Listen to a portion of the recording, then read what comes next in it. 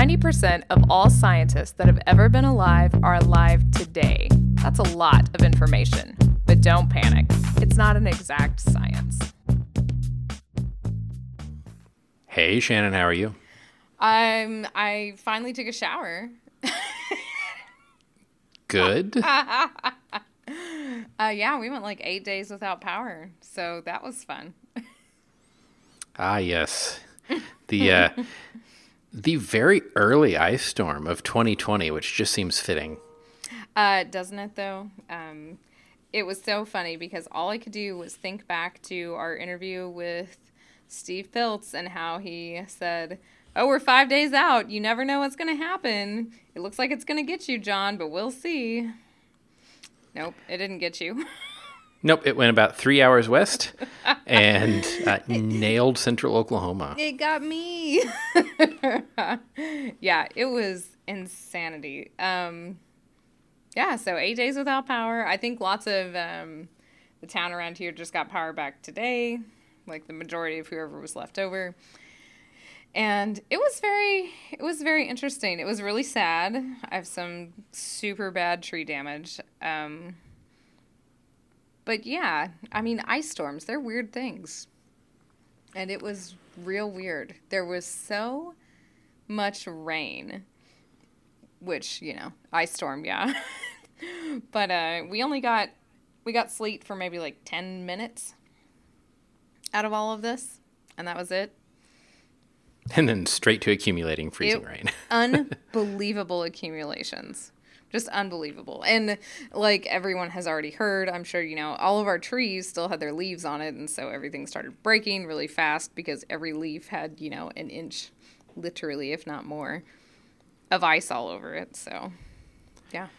Yeah, there's some pictures of power lines with 3 inches of radial ice. So 6 inches of ice diameter. 6 inches, yeah. On the Mesonet ticker, if you are a fan of that, we've talked about that on the show several times. They have pictures of barbed wire fences that, it almost looks like a wall of ice because it's the 3 inches of radial ice on each, row of barbed wire. Unreal pictures. It was really interesting to look at how we've got a big break of trees in the back of our property that faces north. And so all the trees that were closest to our house, which is on the southern part, they had nothing. They didn't even have ice on them. And then everything on the north part did. And then to see like everything broke off the tops of the trees, right? Because it's raining and they all still had their leaves. So the canopy protected like the lower parts of the trees in most cases. And that is really weird too. So now you've got all these, floofy trees with just a stick coming out of the top, which once you break that apical meristem, I don't know how long these trees are going to last, which is going to be terrible once we get another windstorm. So, yes, which this early in the year, anything is possible. It's only been a year ago, 5 days from when we're recording, or 6 days from when we're recording, is when my business was hit with the tornado. Oh, wow. Yeah, so, who knows? So while a year later you're getting ice, a year earlier we were getting hit with a tornado. Exactly. My kid was out of school for 4 days last week. Yeah. 2020, I guess. It was super crazy. I felt it was funny because we talk about how, excited we get for chasing or whatever, but once you own a house or a business and have like an investment in stuff, tornadoes get less exciting. They do very quickly. Yeah, exactly. And it's like, I felt like this about this storm. I was like, oh man, we're only on the edge of it. That stinks. And then as stuff started to accumulate, I'm like, no, this feels like this is going to be real bad. Yeah. So, and it was. Yeah. And we watched from over here. Luckily, we didn't get hit at all. Nothing. We did get below freezing a couple times, but we never had any accumulation of anything. Well, I almost had to come to, do my laundry at your house, but luckily my mom's house is closer, so we just stopped there. Yeah, we were spared because without that showering. Yep, exactly. Yeah, it was interesting, but whatever, it's fine. I mean, we're all okay. But my 3 trees that probably have to come down, which one of them is my hammock tree. And my friend said, but where would you lounge? Right. So that's a little upsetting. I laugh, but it's still sad. And another thing that the ice storm definitely threw into disarray was last week was GSA. So normally we would talk about the whatever city you went to this year and all the interesting talks that you saw and what you saw in the exhibit hall and some posters, and we may have some ideas for guests that we're going to have on later this year from the people that you met there. But none of that happened, right? Oh, no. I went to an exhibit hall. I went to see posters. I went to see talks. All virtual. I'm fascinated to hear how this went because I have not been to one of these larger conferences virtually, but I can't imagine it being anywhere nearly as useful as the actual in-person meeting. No. It was...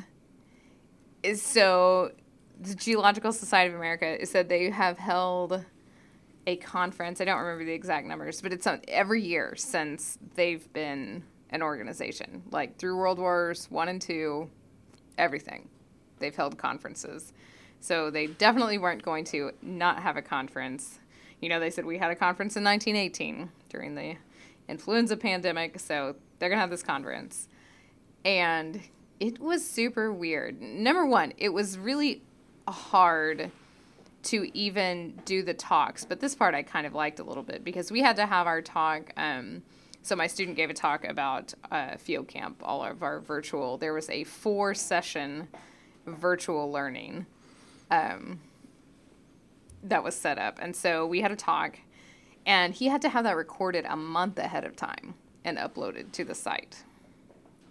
Which, for those of you that don't know, most academics finish their slides maybe 2 hours before they give the talk. Maybe 2 hours. I have definitely been at a computer podium uploading a new version right before I give a talk. I can't tell you how many plane trips to AGU you look down the aisle and all the laptops are PowerPoint. Every single one. So that was really weird. And that's probably the only, well, there's a couple parts that I liked about it. But that was neat. And so, you know, they have the technical program online like they always do. And, you know, the fun thing to do a couple days beforehand is to go through and pick out all the talks you want to go to and all this stuff. And it was just weird. Like, how is this going to work? And it was. You walked in, and this is what happens at a regular conference. You walk in, and you look around, and you're like, okay, there's registration. There's the exhibit hall. You know, there's the poster sessions. There's the technical sessions. And that's what the website looked like. Like, it looked like the inside of an exhibit hall. And you clicked on whatever thing you wanted to go to. And there was even a networking room. Is this like a chat room of days of yore? It kind of was. It was real weird. It was real weird. Yeah. There was a lot of... I thought, okay, so what they were going to do is you've got your spiel pre-recorded, and then you're there with the conveners and can answer questions. But what I'd never realized is how much I talk to people who are in the session too, you know? And so you got in there to watch a talk, you clicked on the thing, and you can see the conveners and the person. And then they do their 12-minute recorded talk. And then that person sits there and answers questions. But it was weird, like where you put the questions. It was unclear who was seeing the questions. Some had questions you could do beforehand, and you could sort of watch the stuff beforehand. So that was weird, but not all of them were like that. Yeah, it was awkward. I do love that they were recorded, though, because then Yes. there's none of this, the convener standing up and saying, like, your time is up, and then moving closer and closer as you go further away from time, as they gradually just get the hook out. Exactly. You would think that, but there were actually some that didn't start on time, which made me think, I guess, the question sessions got out of control or something is what happened. Because it was my student that was presenting, so I was just watching. I actually wasn't even watching because his talk was in the middle of the week last week, and I didn't have power and couldn't go anywhere. He said that it was really odd because they couldn't even watch the other people in the session because of the way the Zoom was. So they couldn't be watching their stuff and be sitting there with the conveners at the same time. So But then you can't say like, oh, well, is this person set up for you? Or... Yes. And all the talks in a session, for people that don't know, like people say, I'm going to have this session on online learning, and you're like, okay. But, I mean, these are very specific. There are some sessions that, like, we're going to look at sanidine crystals in arid basins in Morocco, So all the talks are related. It's actually quite nice to be like, oh, hey, like John said earlier, blah, blah, blah. So you couldn't do any of that. He said he only saw his. That's unfortunate because you get a lot, and also that most of the talks that you want to see because they're in your specific subdiscipline are also in that session. Yes, correct. That's right. So if you're working on sanidine in Moroccan arid basins, you definitely want to see all the rest of the people that are doing that too, and you probably know them. And I always love when there's a withdrawn talk or something, and then if it's in the middle of a whole bunch of talks where everyone just gets to talk for like 10 minutes, it's actually really good, and you can learn a lot and have a lot of interaction. And all of that was gone. You actually couldn't even see who was in the room watching. So it was just... That feels like it lost a lot of the magic. It really did. I mean, kudos to them for doing it. And I had not been to a big meeting either. I had polled a very tiny amount of people who had been to meetings online. And they're like, yeah, it worked okay. And I would say the same thing for this. They did the best that they could with what they had. So it was weird. So here's my big question for you about this. Mm-hmm. How different was registration in terms of cost? Not different at all. See, that's what I've heard about several other meetings. Uh-huh. And I've got to say, like, I know that this is a big source of income for these various societies. And I know that putting on a virtual conference still costs a lot of money because you're paying somebody to set up all the servers and do all of that work. But that's not right, in my opinion. I think so. They outsourced to a company to do this, and I wonder if that company wound up being, as expensive as renting the Denver Convention Center. I mean, I imagine it was very expensive, but you've got the convention center rent, you've got all the coffee and everything that they buy for the convention center. Yeah, for all the days of the conference. I just don't think that that's quite right. I was very surprised. Like, I didn't even think, I thought nothing of like, oh, I better register early, I better do all this stuff. I didn't think anything of that because I assumed it would be half the cost, and no, it was not at all. Well, and the early registration deadline for another major conference just passed as we're recording this. And it was also very expensive, pushing $1,000 by the time you got all set up for the virtual conference. Yeah, the cool thing about going to a conference, I mean, there's lots of cool things, but I guess the nice thing is that your brain gets to shut down and you are only doing that, right? It's so busy and it's super motivating and rewarding, but that's all you have to do. And it was impossible to be able to allot the time when you're still here to be like, I'm going to attend GSA all day today. I couldn't do that. I still had to take my kids to school. The times that they were in school, and it's like, I still had to teach. I still had to do everything else. And so I couldn't even really think about it. That part was unfortunate because this is always a week. Like, this is my sort of like home society. Everybody has like their one society, and GSA is mine. And it was unfortunate because this week is very, it just gets you reinvigorated about science, right? You go and watch all this stuff that you're not used to, or, you're not into. You watch stuff that you are into. You get to see all your colleagues. And all that's gone. It's just lost this year, and it just like makes it even more of a bummer, Yeah. And you don't get to have that experience of, after the meeting that night, you see somebody that you haven't talked to in a while, you go out for a beer with them, and you realize that, they're working on something that you learn from, or they learn something from what you're doing. And there's all this cross-pollination that is crucial to proposal development, science development, all of it. Yeah. Mm-hmm. And none of those people were in the networking room when I went in, so. Right, and like you said, nobody's going to be able to dedicate that time because that is why conferences are special. Yeah. You are gone. You're not accessible. Nobody's knocking on your office door, even though you have a do not disturb sign up. Yes, correct. Your phone's ringing, and instead of saying, I'm out of town, I can't help with that, you have to say, I'm actually in an online meeting, and they say, okay, when will you be here? Mm-hmm. Yes, exactly. That happened in a Zoom meeting today, so yes. It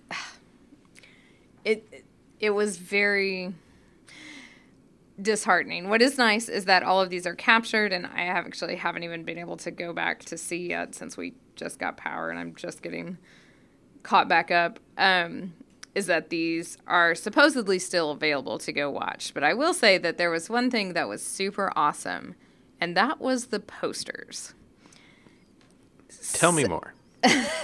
So there's been a push, as I'm sure you've noticed, towards hosting like online posters, so PDFs of your posters. So yes, you can upload your posters so it's accessible or whatever. But I don't think many people did that. I never had done that. But the poster sessions, so they're open all day just like they were, and you just go in and you click on this poster, and there is a 4 to 6 minute video by the author of the poster. It's a PDF of the poster comes up. You can glance around with it at your leisure, and you can watch the author's spiel about their poster. And while you miss out on the talking to other people or listening to other people ask questions, I thought that was awesome, because then I could spend as much time at any poster as I wanted to. I could listen to the person, do their spiel about their poster. I thought that was actually super cool. That is, because a lot of times at conferences, I don't get to the person's poster when they're there. Uh-huh. Yeah, Maybe exactly. I need to be in a talk, or they're just not there. They're off in the beer line. Mm-hmm. Or there's a crowd around it, and I don't get to hear the spiel. So that actually, I think, is great. Yeah, it was really great. I almost wish that would be a component of the posters anyway. These are all available. Everyone has to upload their spiel with their poster, just so that doesn't happen. And then, then the authors can be there like they normally are, but that was super cool. I thought that was an improvement to the conference experience that I hope they think about hosting in the future too. But I mean, this is a big opportunity for us. We always send somebody because we have lots of undergrads that are asking about graduate schools. We spend conference time meeting prospective grad students quite a bit sometimes. I use this to advertise for field camp, and we still advertise for field camp at our virtual exhibition booth. So this is a topic I'm very interested in because as a business, we have been building our booth inventory, the stuff that people can come and see and do, with the idea that we would be having a booth at a major conference in the next few months, and that's not happening. We're not going to be doing that. So I want to hear about these virtual booths because from what I've been able to tell, they're not worth my money. So I find this interesting because just before the show, we were talking about all these analog things you're building for people to, I mean, they're not analog, but tactile things you're building for people to touch at a conference booth, right? And it's like, that's what you do. When you think about GSA, you think about the Brunton booth. That's a huge booth. Last year, they had like cornhole games and all this stuff. They had parties at the booth, all these geological things you could play with. And this year, you know, it was a banner that said 10% off these things. Okay. Like, and like some links to, you know, videos and stuff. It was, yeah, it's nothing I couldn't get by going to any of these companies' websites, which I generally do to order stuff anyway. So, meh. You know, it was not cool. And we're a part of the Campus Connection is the little part where they have the schools because people are shopping for grad schools, right? And yeah, it was, because again, like the registration, it was still pretty expensive to have a booth. Oh, yes, it was. Mm-hmm. And so, okay, we got to put up like four PDF pictures. That was what our booth was. Yeah. So, yeah. I mean, you got no one there to interact with. We pass out tons of stuff, as does everybody. None of that. So you just had these PDF pictures. Like, okay, well, you can contact this person. Here's the field camp info. That's it. Yeah, and I would guess, I don't know if they made the metrics available to you, but I would guess that it wasn't very highly trafficked. So I don't have the metrics for GSA yet, but our APG booth, so the Association of Petroleum Geologists, had 35 people look at it. Yeah. Whereas normally you would have, hundreds in an afternoon at minimum? Yeah. I mean, you can't help but look at it walking by, right? And This was not set up for that. You know, you have to go in and click everything to view the booth. So, yeah. Because normally at a conference, if there's, nothing that you want to see at that particular time, you might go wander the vendor hall and, somebody's got something flashy at their booth. And you're like, oh, what's this? And they give you their little sales pitch and you take a pen and a water bottle and go on to the next booth. And yeah, exactly. Then in the future when you're like, oh, I really need a ground penetrating radar for this thing I'm doing. You're like, oh yeah, I've got that pen from, what was that? Oh yeah. And you go talk to them. Mm-hmm. That is exactly right. And that is why people put their names on pens. Or anything. Yeah. Yes, correct. Exactly. I mean, heck, that's why we bought Dynalights, right? Like in the department, I feel like we've got like 15 Dynalights, and it's because those Dynalite microscopes have such cool booths. They do such cool stuff. They have a new thing every year. They have a huge booth. They're always showing it off and basically like having little classes at the booth, and you just... And it also is important for the vendors, not only to sell product, but that's how you get feedback from your customers. Yes, correct. Like that Dynalite guy was writing more stuff down than people were because people were either telling him stuff that they had done with the machine or stuff they wished it did, which is, super invaluable, right? Yeah, because, I remember going to one booth of a data logger manufacturer years ago, and they said, oh, have you ever used our product? And I said, yeah. And they said, oh, what'd you think of it? And I said, I bought something else next time. And he, well, why? And we sat there and had a great conversation.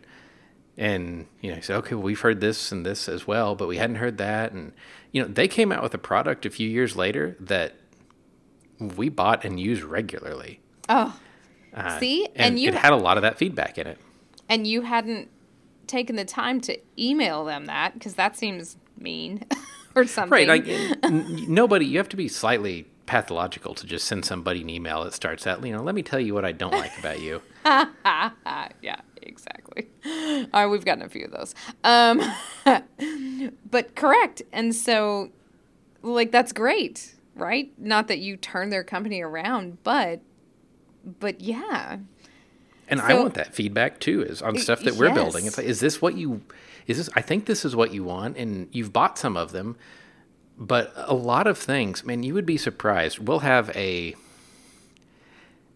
high 5-digit thing go out into the field. You know, we're commissioned to make something. Mm-hmm. We make it. I ship it. And I never, ever hear anything. Oh. And you're, is this working? Is it horrible? And we now have if we do something for you, we start collecting feedback in a few weeks. Mm-hmm. Because we had a project where I thought we had really potentially upset somebody because we did a lot of work. We shipped what I thought was an outstanding product, and it was just total no communication. Like, not even we received it. Wow. And so I messaged and said, "Hey, what's the story with this?" "Oh, it's been working no problems. We haven't even needed to contact you. We absolutely love it." How long have you been, freaking out about what exactly. had gone wrong and what they were saying about you, and yeah. And we also sometimes get, it's working, but thing X, Y, and Z aren't great. And some of those cases we say, well, thanks, we're going to work on improving that. Or in a couple of the cases, it's been, it does that. Just go to this page in the manual. Mm-hmm. See, there you go. I guess it never hurts to ask. Yeah, so all of that was gone. that's none of that existed this year. Which is sad considering, we've spent thousands of dollars making good demonstration equipment to showcase our sensors and products. Mm-hmm. Yeah. I don't know when, has AMS said that they're doing theirs virtual? I know theirs is in January usually. It appears that there's going to be some in-person component, if not a lot of in-person component. Oh, wow. Really? Well, that'll be interesting to see how that goes. But that's not for sure. And right. I haven't checked on that in a couple of weeks, so it could have changed. Interesting. Yeah. So that's how that was. I mean, I didn't go to any special events, obviously, because I thought that'd be weird. One of my students went to a short course, said it was okay, But, yeah. The e-posters were the absolute highlight. Everything else was, a little disappointing, I think. But it was very interesting because there were 3 technical sessions about online field camp and online field trips.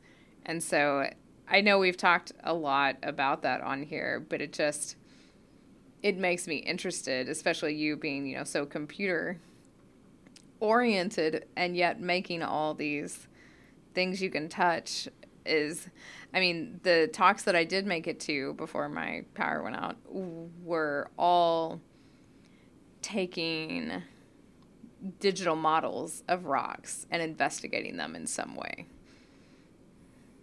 And I don't know. I don't know if that's, it's not the same thing, but is it a good enough, is it a good enough thing to say, okay, in this intro lab, we don't have all these great metamorphic rocks because our school can't afford them or something like that. So we're going to look at these digital models of them. I don't know. Yeah. And I think in some situations it's great because maybe you can't afford the samples or the equipment. Mm-hmm. And then I think at higher level classes, you really have to start pounding in, this is where data comes from. Which you can't say this is where data comes from when you're emailing somebody an Excel spreadsheet. I pretty vividly remember being somewhat offended by, we'd collected a bunch of gravity data, which, collecting gravity data is a pretty long and laborious process. It's the worst. And so we'd collected, I'm going to say, a few dozen points, Okay. which is days of work, Yeah, that's not trivial. and produced a gravity map. And we're showing it to someone, and they said, "That's it? Like, well, why didn't you get data here, here, here, here, and here?" At which point, I said, "Well, look at the topo map. I would have had to rock climb a 150-foot face with a $100,000 gravimeter in my arm to get a data point. Well, it really would have been nice if you had a data point there. You should collect that." And just somebody that had no concept of where the data come from. Yeah. Yeah. Which is something that, you said tactile, and we are doing a lot of tactile things for the booth and for some educational products, like, the squeeze box that we talked about Right. a few weeks ago. But many of them, so for example, we just developed and are going to have launched here in the next week or so a barometric pressure sensor that goes down wells. Mm-hmm. And it's capable of handling geothermal well conditions. Okay. And, this is important if you're doing certain types of studies using well water levels, because wells are leaky tubes, and Yeah. when the atmospheric fronts pass and you get big pressure changes, weird things happen. Mm-hmm. And, how do you demonstrate that? It's a little can that has a wire coming out the back. Yeah. A very expensive little can that has a wire coming out the back. Yeah. And so, what we did is we've actually built a clear tube that sits on a little stand on the table, and there's a hand vacuum pump. Oh, nice. So you have to sit there and squeeze this, and it's connected to another one of our products, which is a wireless data transmission module that sends the data across the table, and then there's a little screen with a gauge, and you can see what altitude you're pumping the tube down to. That's awesome. This reminds me of like going to the fair. Right. And all the different things that, hey, pour this dirt on this and I'm going to vacuum it up or whatever. But the rainbow vacuum. I remember that booth well. See, look at that product recognition right there. Exactly. You would have gone right by that website, but you absolutely remember that experience. Oh, you bet. Yeah. And it's like, I know they did the best they could with this. And so I don't, want to just get on here and be like, this was terrible. But I mean, for me, it was terrible because this is a huge week for me to like really get reinvigorated about stuff. And it just felt like another 2020 ridiculousness. Well, that's why we talk every week. Yeah, that's true. That's true. I am pretty excited about, potentially getting a squeeze box. Yeah. So. And Shannon's got a sneak preview of a couple other of the fun things. Yeah, exactly. We're using this lockdown time. We've still been pretty busy with contract work, but we've had a few breaks here and there of somebody in the shop doesn't have something to do for a couple days while we're waiting on parts or something. And we've developed a couple of really slick products, and I'm excited about. Oh, this is the importance. We could have a whole show about the importance of just like sitting around and tinkering, right? Yeah, no, it's totally true. And even, something that I had done years ago that was I gave a conference talk on it, and people, oh, that's kind of cool. We sort of dug that out of the woodwork and said, well, how's technology changed in the last 6 years? Oh, wow. So could we make this better? Could we make it cheaper? Could we make it? And it was something that I had made that cost, hundreds of dollars at the time. Mm-hmm. And now we're like, hey, we could actually make this like $100 kit. Oh, nice. Because technology's a sensor that used to be $15 is $3 now. Yeah. That's awesome. Okay, what can we do about this? And we did take, a couple of days and just started updating some of these older projects. That's super cool. It's been a lot of fun. That's super cool. I bet your lack of travel has really also, and I mean, that is true for me too. The lack of travel is definitely been able to do some slowing down and thinking stuff that hasn't happened before. So It has, though, man, I'll tell you, my travel schedule, everybody so far seems to think that January 1 is going to reset 2020. I know. Because my travel schedule for January, February is solid. You're kidding me. Yeah. I don't think people are obviously not listening to scientists and how viruses work. I don't know if there's anything that's, viruses gonna blow up. It's not the Y2K virus. And I mean, some of it is things that just can't wait any longer. Right, yeah. And some is also, well, we've waited 6 months and we have to move on this project. Yeah. Which I get. But I'm a little concerned about how that's going to go. Mm-hmm. Yep. And who knows, right? Yeah. Well, speaking of things that seem apocalyptic, I think it's time to move on to this week's Fun Paper Friday. Yay. Uh-huh. So you picked this one. Yep.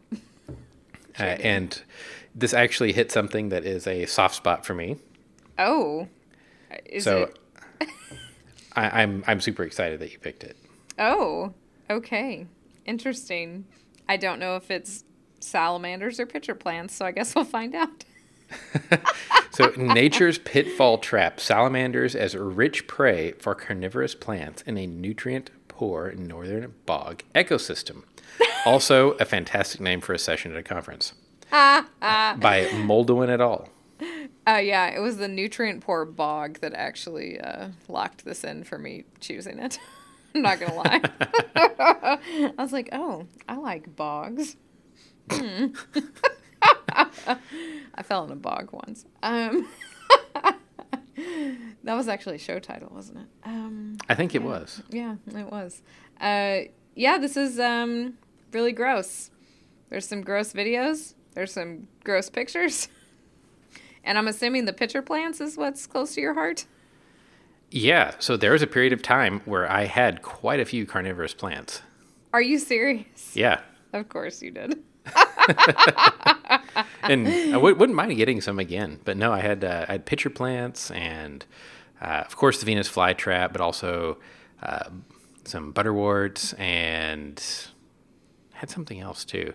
But no, I had a little terrarium full of carnivorous plants. You are kidding me. Yeah. That is super funny. I've never kept a carnivorous plant. I mean, I don't know why. Seems like something awesome. I would do. Oh my God. Did you actually have to feed them? Yeah, you cut up worms. You're kidding me. Yeah. You cut up worms to give your plants? But I learned not mealworms because they were too fatty. They killed one of my fly traps. No kidding. Yeah. Does the fly trap know that? No. Like, would it let one crawl over it? No, I mean, the fly trap, so there are a couple of little hairs that stick inside the jaw of the fly trap. Mm-hmm. And one trip of one of the hairs sort of arms it, and then the second trip makes it snap shut. So you would stick the little worm piece in there and then take your little pointer and flick the hair a couple times, and it would shut. Or if it was the appropriate season, you just leave the top off every now and then of the terrarium. Yeah. And let them catch some flies. Yeah. But you need to keep them really moist and then out of season. So like about now, you would be putting the bulb of the plant on a wet paper towel in a Ziploc bag in your crisper drawer for winter hibernation. No kidding. Yep. No, I've got kids. I don't need any more work like that. Yeah, it's a decent amount of work. That's unbelievable. I didn't know you had to hibernate them. Yeah, I mean, you don't have to, but they don't do real well if you don't. Yeah, that's interesting. So did you have pitcher plants? I did, and there's a whole book on how to care for these things called Savage Garden. Highly recommend it. Of course. Did your pitcher plants eat salamanders? No, my pitcher plants were not this big. Yeah, these are some honky ones, huh? The first part of this, So it's just so cool to me. Like, we study rocks, right? Or weird stuff in the Earth's surface. It's so weird to me to think that this took place on in this nutrient poor northern bog ecosystem that was like a study site. And it's in a fishless Kettle Lake bog, which it blows my mind that something could be fishless, right? But to be able to like go to this place and have to, I don't know, like rely on a living system, like your data are these living things. Like, I need these things to sit still, you know what I mean? Like, how do you count how many salamanders are in this fishless bog? But they did. Yeah, so they went around to, I want to say, was it about 114 plants? Mm-hmm. And they basically, from what I can tell, stuck their phone camera up on top of the pitcher plant and took a picture and said, okay, there's so many of this kind of fly and so many of this kind. Oh, and sometimes there's a salamander. Oh, that's terrible. Yeah, so it likes these specific types of flies, but sometimes there's a salamander. Sometimes there's two. Yeah, in various states of decomposition. Oh, man. Did you have to look up what a drift fence was? Did you look this up? Yeah. Okay, I thought you might look this up. Because once they figured out these salamanders were in here, they said, oh, well, this is interesting. And people have talked about carnivorous plants eating vertebrates before, but no one ever thought that it was a substantial part of the diet, right? Right. And so after they captured this and someone was like, oh my gosh, there's a salamander in here, they put up a drift fence, so it just looks like, it's just like one of those anti-erosion looking fence. But basically, you want to keep everything in the ecosystem to sort of break it apart. You don't want things traveling in and out of the bog system. You're trying to isolate the area, which is the part that an adiabatic bog. Yes. This seems impossible. This seems impossible and ridiculously frustrating. Right? No? Well, I mean, okay. Imagine you're not a geologist. You go into the field and look at rocks, and they're all brown. And you spend 2 or 3 days describing them centimeter by centimeter and how they're different brown. Yeah. Yeah. Okay. Yeah, I get it. And so they figured out by the timing of this stuff that, little salamanders, they go through their little growth spurts and turn into little salamanders. And they said it's when they're, what did they say? There was a weird word for this. I don't remember. Metamorphic salamanders. That's right, because that one threw me for a little loop for a while. There's salamanders under extreme temperature and pressure. Well, kind of. So it's when these little salamanders are coming out is when they found most of them, because they found this and they went back the next couple of years, and they found that that's when these pitcher plants are catching these salamanders. And is it that the salamanders just are looking for a place to hide because they're little bitty babies? Or is it that they're following flies into the pitcher plant? They left a lot of research questions at the end of this paper, which I thought was kind of cool too. Yeah, and they also don't really know. Well, if the pitcher floods, if it fills up, sometimes the salamanders can get out. Mm-hmm. But what kills them? Yeah. Some people said, well, they drown. Some people said they're paralyzed by the pitcher fluid. Some people said the pitcher fluid gets so hot in plants that are in direct sun that they're basically cooked.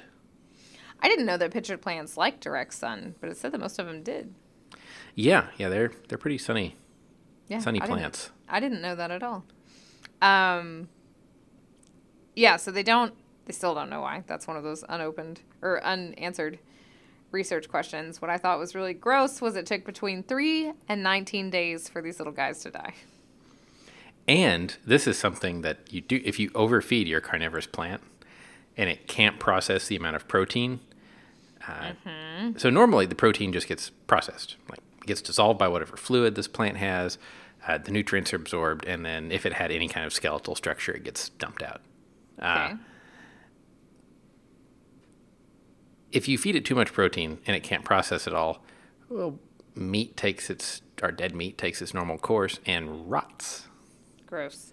And then you get stinky plants. And that's what they saw in some of these, where they had too much protein to process at one time, and a few of these salamanders were decomposing. Oh, yeah, yucky. They had they were talking about what they would get from a salamander. Like, is this just coincidental, or are these pitcher plants actually getting something that they need from them? And so they did this average dry mass, which I thought was an interesting thing. Obviously, this is an ecological thing that's normal. But they said that they were averaging they had an average dry mass of these little metamorphic spotted salamanders at their site. And they figured out that almost 12% of that was nitrogen. And so they looked at pitcher plants, and it said only 1% of the pitcher plant dry mass was nitrogen. And so the salamander could contribute to the plant an amount of nitrogen equivalent to that contained in 3 pitchers. So maybe these pitcher plants wanted these big influxes of these nutrients, and they can get them at this time where these little salamanders are metamorphosing. Yeah. I mean, really, we always talk about like heat movement in physics or conservation of various things when you're thinking about geologic movements, but biologically it's sort of the same thing. Just animals and living things are the vehicles for moving nutrients and elements from one place to the next. Exactly. The most disturbing thing, just based on their cursory surveys, it said that maybe 5% of the mortality of these salamanders is due to pitcher plants. 5%. That's crazy. Yeah. That's a lot of carnivorous plants right there. That is. Yeah.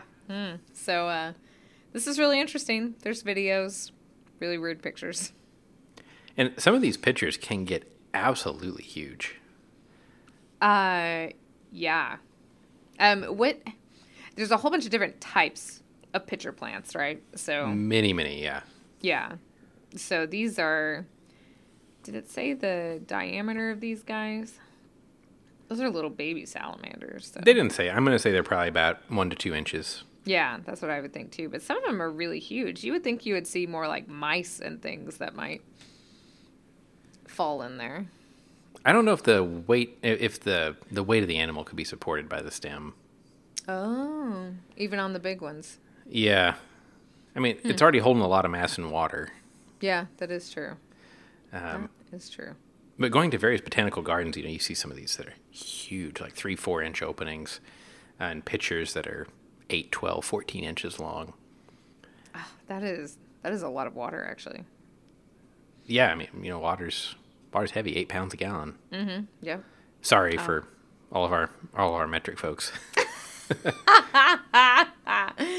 There are just some things that you learn that you're not going to forget, and that's one of them. And then what was very interesting, too, one of their future questions, I thought, was, do these specifically fishless bogs generate this predicament where you have, amphibians getting eaten by pitcher plants? I don't know. Yeah. That's weird. This is pretty interesting. And, maybe next year when it starts growing season again, I'll have to break out the terrarium. Oh, man. I hope so. I'm really excited about this. I mean, I'm not going to put Venus flytraps in my crisper drawer, but I don't know. Maybe I could be convinced. You know, considering I was talking with my wife about this earlier, about all of the weird text messages that I send during the course of a day, including today desperately looking for somebody with an autoclave that they would let me use. So, oh, my Lord. Do you have an autoclave running around? Oh, that's great. We have to take autoclave training. I didn't know what an autoclave was, and yet I'm trained to operate one. Well, my dentist doesn't know it yet, but we might have a deeper relationship than we normally would. Deeper than him digging around in your mouth. Yeah. And saying, my God, eat some vegetables. Yes, much, because it would involve me walking in with a piece of very Frankenstein-looking hardware and saying, please autoclave this. Oh, that's great. Let me know how that works out. Yeah. So, Shannon, if folks would like to get a hold of us, letting us know about their virtual conference experience, because we would love to hear about it. Yes. Or if you have done a survey of metamorphosed spotted salamanders in your area, especially if you constructed a drift fence to do so, how can they get a hold of us? Show at don'tpanicgeocast.com. We're at Twitter at don'tpanicgeo. John is at geo_Lehman. I'm at Shannon Doolin. As always, thank you to our Patreon supporters. If you would like to support us on Patreon, you may do so. Patreon.com/don'tpanicgeo. And even though pitcher plants everywhere hope that will fall in, until next week, remember, don't panic. It's not an exact science.